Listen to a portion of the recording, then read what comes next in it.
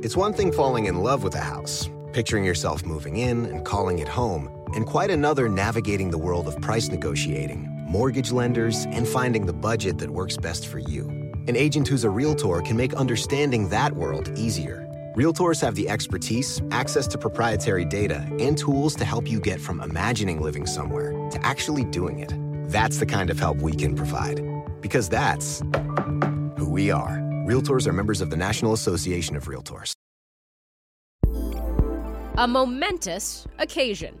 In-space transportation startup Momentus logging a series of milestones recently, with 2 space tugs actively operating in orbit and successfully demonstrating their capabilities. CEO John Rood says the strategy is to essentially establish the UPS of space. And we're essentially a satellite that delivers other satellites. And so today it's become less expensive to get a ride to space if you're a small satellite maker.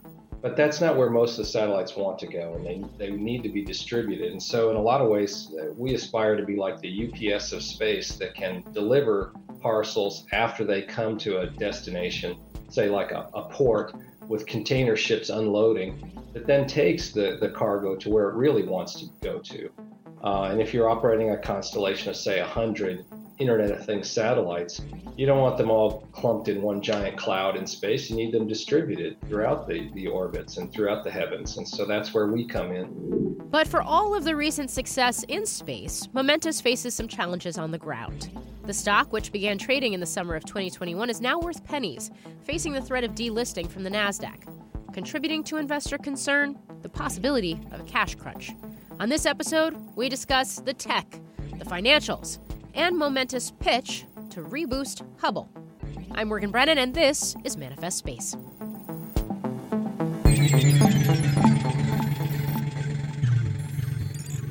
Maybe the best place to start is the most recent news, which is the fact that you've just inked another deal with SpaceX.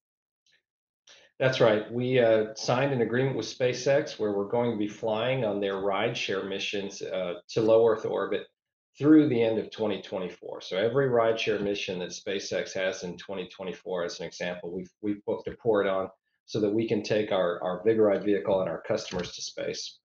Great. And let's talk a little bit about your Vigoride vehicles, because you have 2 operational functioning spacecraft in orbit right now. What are they doing, and what is this technology that they are demonstrating? What does it mean for the company? As you mentioned, we've got 2 Vigoride vehicles operating in space right now, Vigoride 5 and Vigoride 6, and those are the latest 2. We launched one last year as well, which remains in orbit, but we finished the operation of it. And so the 2 spacecraft that we have in orbit now, one we launched in January and the other one in mid-April. They're principally demonstration missions to wring out the technology, to show what it can do, to put it through all its paces in space. But we've also taken some customer satellites with us and some customer missions. And so on the first satellite, Vigoride 5, we've deployed one satellite from it for a company from Singapore named Cosmosis. And on Vigoride 6, we'll soon start to deploy some other satellites from it for other customers. And later in the summer, we'll take 2 NASA satellites to a unique custom orbit where they want to study essentially space weather and the density of the atmosphere and how it gets affected by space weather and therefore affects the reentry rates for satellites. So we'll do that later in the year. And then the other thing we're doing on both of them is demonstrating our technology. On the Vigoride 5, we recently demonstrated our pioneering propulsion system that uses water as a propellant and put it through its range of operational durations and the full power cycles that we expect it to go through. And then on Vigoride 6, we're going to test a new solar array that operates like a tape spring that you'd get from Home Depot or something to measure, that rolls out and can roll back in. And so I think maybe I should take a step back, because Momentus is a company that's focused on your space tug company. So just in terms of what that actually means. Yes, and we're essentially a satellite that delivers other satellites. And so today it's become less expensive to get a ride to space if you're a small satellite maker. But that's not where most of the satellites want to go, and they need to be distributed. And so in a lot of ways, we aspire to be like the UPS of space that can deliver parcels after they come to a destination, say like a port with container ships unloading that then takes the cargo to where it really wants to go to. And if you're operating a constellation of, say, 100 Internet of Things satellites, you don't want them all clumped in one giant cloud in space. You need them distributed throughout the orbits and throughout the heavens. And so that's where we come in to deliver them in a transportation mission. And there are others that they've developed their instrument, but they don't want to build the whole satellite. And we call that a hosted payload, and we would play the host, the way of giving them power and station keeping, communications capabilities, operate them in space. So, for example, we're doing that right now for Caltech, where they have a large solar power demonstration where they're going to demonstrate the ability to collect solar energy in space and then transmit it wirelessly to Earth, which is, kind of mind blowing to think about. Wow. Um, in terms of these capabilities, in terms of these services, you mentioned you're demonstrating the technology so far. Uh, I guess, what does your customer base look like, and how quickly do you become operational and generate revenue? I guess on a more regular basis. Well, our customer base is a lot of new space companies that are trying to take advantage of these two mega trends. One, the ability to make much smaller satellites, think the size of like a tennis ball can, or larger, maybe the large ones of a small sat be like the size of, say, a microwave oven that folks have at home. But these smaller satellites pack the computing power and the capabilities that formerly found were much larger satellites because there's very low launch costs also, and McKinsey estimates the cost per kilogram to send something to orbit has come down by 95% over the last 20 years. So you have what used to be a big barrier to entry, high launch costs, and it used to be a big barrier to entry. You need a very large satellite. Now you have lots of smaller ones. And so, for example, we have several Internet of Things companies that are our clients. One, FOSSA from Spain, they've put up 13 satellites so far. They plan to put up several hundred. We've deployed several for them. Another company is called SatRev in Poland. They're also an Internet of Things company, connecting things like, we all buy things on Amazon and elsewhere, and we track where our shipment is. Well, Internet of Things connectivity allows for that and allows for many other applications. So they're another one. We have two more, one in elsewhere in Europe that have signed contracts with us to deploy their constellations or the start of their constellations. Um, and then there are other clients commercially who want to do things like remote sensing or test out their communications equipment, or as I mentioned, these novel approaches to collecting energy, like Caltech. So we have those, and then other government customers, NASA, that we're going to buy here, probably will deliver their satellites in July to the appointed destination, where they want to study things scientifically. We're really Mm, pivoting out to do a lot more work for the Defense Department and to focus on national security missions because we have an orbital space tug that can be very flexible and support dynamic operations, but it can also serve as a satellite bus. And so we have a initial contract we've been given, notified of award by the Space Development Agency of the DoD. And we're planning to do additional work for the Defense Department in support of national security missions because of our capabilities. mm. And of course, you're former DoD, and everyone I speak to always says, whatever, no matter what the macroeconomic backdrop and environment is, and even if you were to see with all of the DC drama going on around debt ceiling and future trajectory of defense, spending and what that means for budget, that space is still an area, military space, national security space is still an area that is on a secular growth trajectory. Yes, aerospace and defense as a general matter has been pretty resistant to downturns and cycles. And in some ways, it's countercyclical historically to where there are economic downturns. Space in particular has been something historically the government has driven much of that innovation.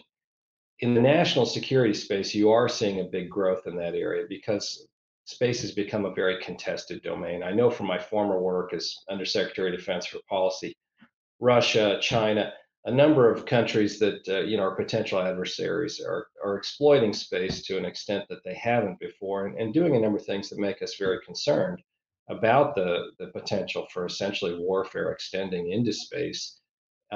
So therefore, the Space Force was created.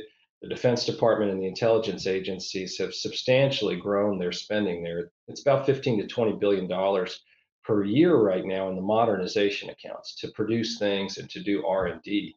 And I think that's going to grow just Mm. because of the trends in the security space. And we want to be a part of that. And we have this very flexible platform with a lot of power, good size, weight, reconfigurability, flexibility that DoD customers in particular have found very attractive, or at least that's the feedback they're giving us. And as I say, we've been notified of an initial award. Now we have to continue to sort of land and expand and build out from that initial beachhead. Got it. You also recently announced that you teamed up with Astroscale to offer a solution to boost the Hubble Space Telescope for NASA. So are you, it sounds like you're going after work with in civil space as well in a more meaningful way. Absolutely. And that was a fun one, Morgan. We have a counterpart company, Astroscale, that had done work like we have on the ability to dock with things, remote proximity operations and docking. And then using our vehicle, and they had some capabilities related to remote proximity operations and docking. And we combined those together and we offered this proposal to NASA where we could reboost the Hubble Space Telescope by about 50 kilometers, which will extend its life for a long period of time. And then after reboosting the Hubble, we would go and collect up some of the debris in that area and get it out of the requisite orbit so that it didn't threaten the space telescope. And even though the Hubble is 33 years old, it still has a lot of life left in it. It's mostly because it's begun to decay in its orbit that there's a concern. And so we, with one of our vehicles, combined with Astroscale's capabilities, we proposed to NASA that we could reboost it. And the advantage of that versus what some other people are offering is to do with astronauts or put humans at risk is we could do it a lot less expensively and also do it in a way that doesn't put people at risk. There's no reason to do that in our eyes. So that was definitely a fun one and fun for our engineers to get to work on a project like that. When do you find out if NASA's actually going to contract you for work like that?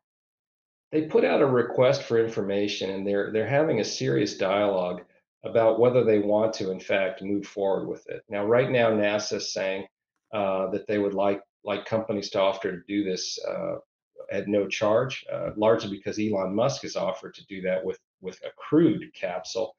And so we decided, look, let's put our hat in the ring and let's be part of that conversation.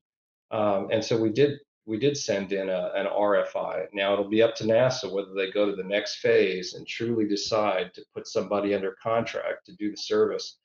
But from our point of view, we have a lot of advantages. And so, in some ways, we're trying to disrupt the disruptors here who have disrupted the space industry. Say, look, we can come in and do it much less expensively and without humans involved.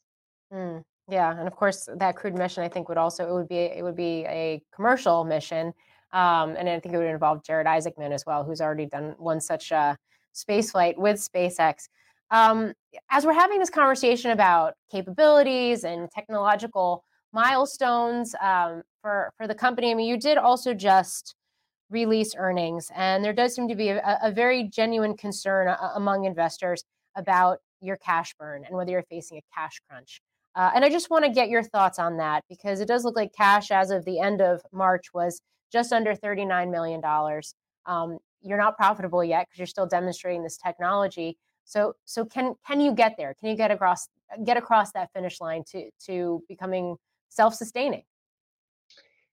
We're in the phase just like a lot of other tech companies where we've started now to really show what our technology can do, and we spent money, R&D funds to develop it and mature it and get it to this phase where it's now operating in space correctly.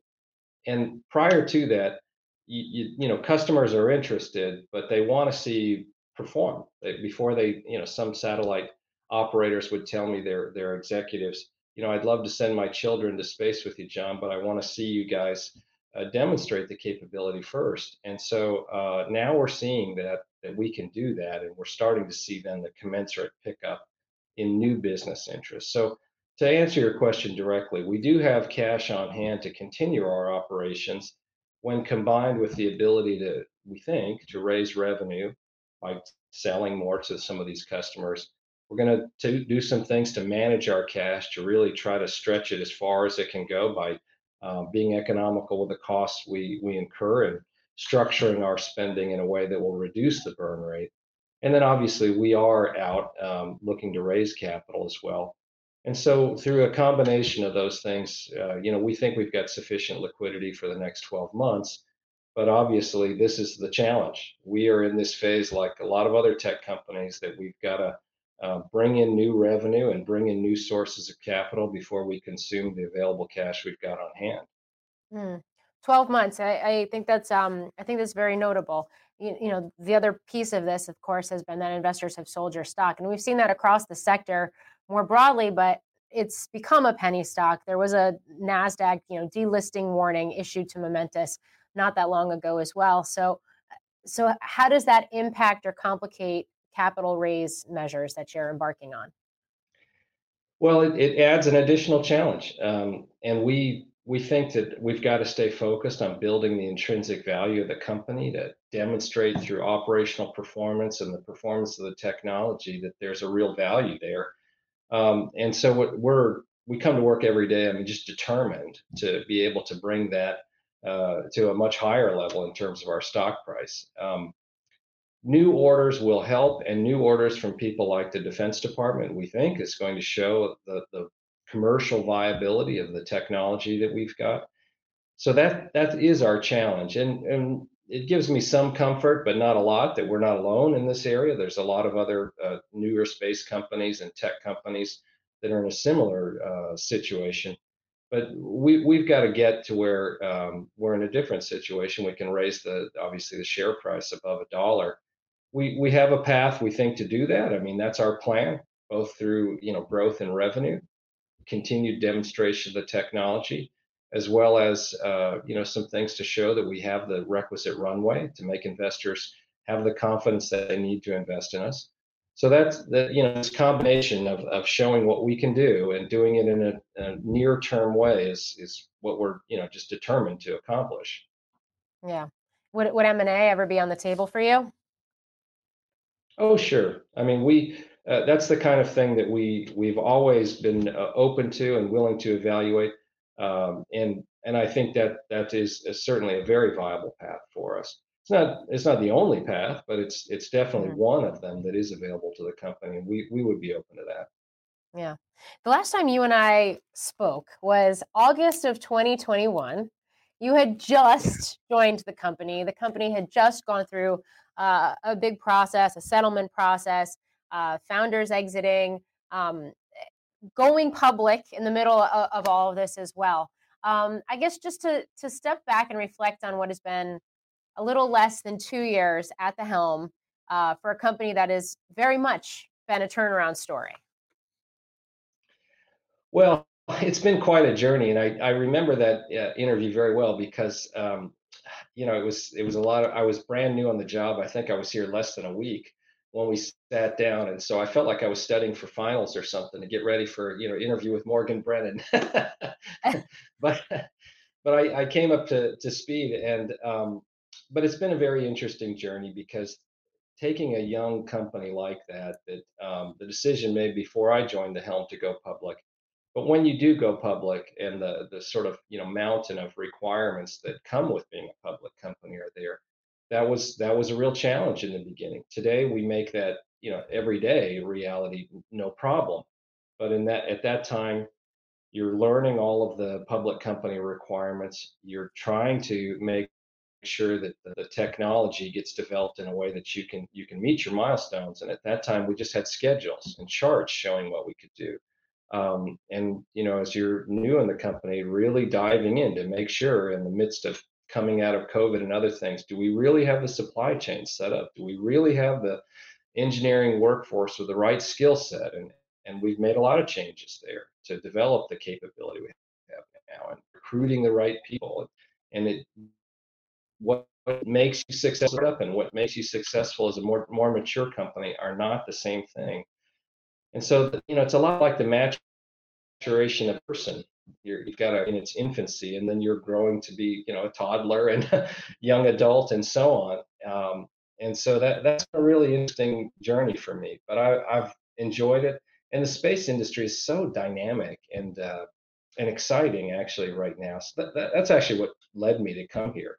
I'd worked for larger aerospace companies or worked, as you said, in the Defense Department, the national security space, but I was attracted to it. I wanted to be part of a different part of the ecosystem in the tech industry and new space industry, and try to, be at the helm of a company trying to do things fundamentally differently in space to try out new ideas. And so not everything that we've tried has worked out, exactly to plan, to say the least.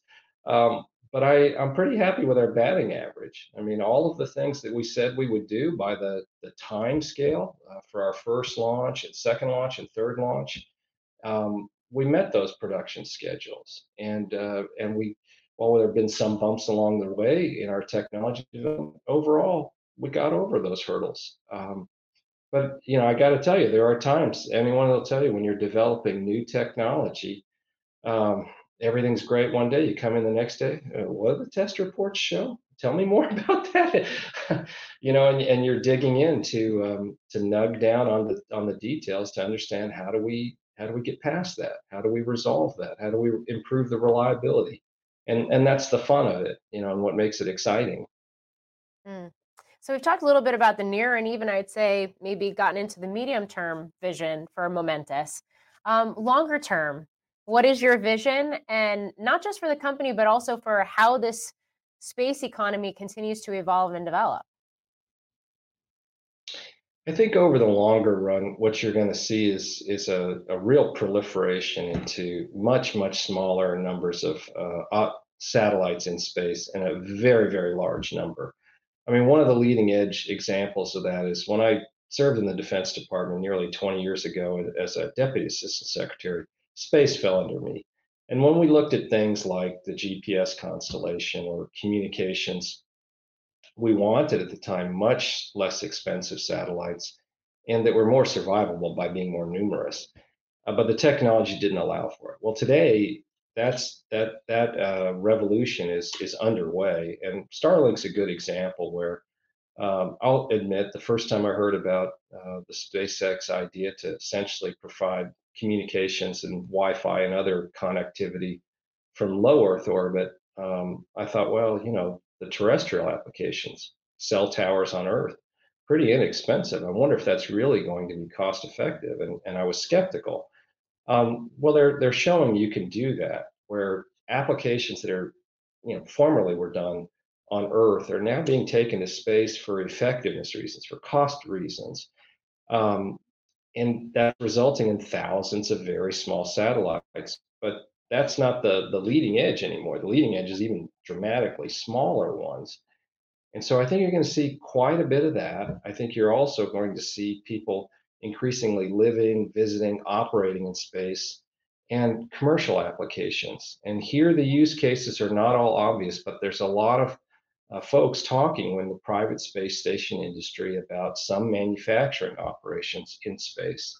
And that'll require a different set of technology to support it, like a space tug, like a very flexible orbital service vehicle, the UPS of space and the space infrastructure requirements. It's kind of like settling the West where I grew up. You didn't need the railroads at first, but then the railroads linked things together. They provided connectivity, and once Starship comes along, very large rocket that SpaceX is developing, I think of it like a container ship carrier. These giant ships that come to port at the port of Los Angeles or Port of Baltimore and unload thousands of cargo containers, which are then redistributed throughout the country by trucks. Very similarly, you're going to have a need for space transportation. Now, that's in the civil area. I think in the military domain, um, in the early days of the aviation boom, militaries weren't really sure how to use the airplane effectively, but now it's the dominant, weapon of war, if you will, and that along with missiles. I think you'll see some similar trends emerge in space. And that's why understanding, being able to sense what's going on in your environment, to have situational awareness, to be able to have flexibility, to reposition, to maneuver within the space domain. That's what General Salzman and the Space Force leadership is talking about as a priority, just like you maneuver in the air or on land as a military force. And then a whole range of applications, I think, where you're going to affect other people's space operations. I mean, ideally not, physically, kinetically, but I think there'll be other ways that just becomes commonplace. And not all of it is great, but I think that's going to be the reality of the situation, in my view. So Momentus can play a big role there, where we can also support military customers, transporting them, providing flexible capabilities for sensors, for other types of electronic communications and the like, and resupply, to these various locations. So, they talk about things akin to the highway patrol in space, and obviously we want to be a part of that, and also provide satellite buses, the kind of chassis that are used for satellite communications, satellite sensing, and, positioning, navigation, timing, things like that. It's fascinating. The comparison, the metaphor of UPS in space, or of basically what a transportation logistics network looks like on Earth, on orbit, is really it's a fascinating one. It kind of speaks to this ever growing need for infrastructure as things like low Earth orbit continue to commercialize in the coming years. John, it's great to speak with you as always. Appreciate the time. John Rood of Momentus Space. Thanks very much, Morgan. Fantastic to be with you. That does it for this episode of Manifest Space. Make sure you never miss a launch by following us wherever you get your podcasts, and by watching our coverage on Closing Bell Overtime. I'm Morgan Brennan.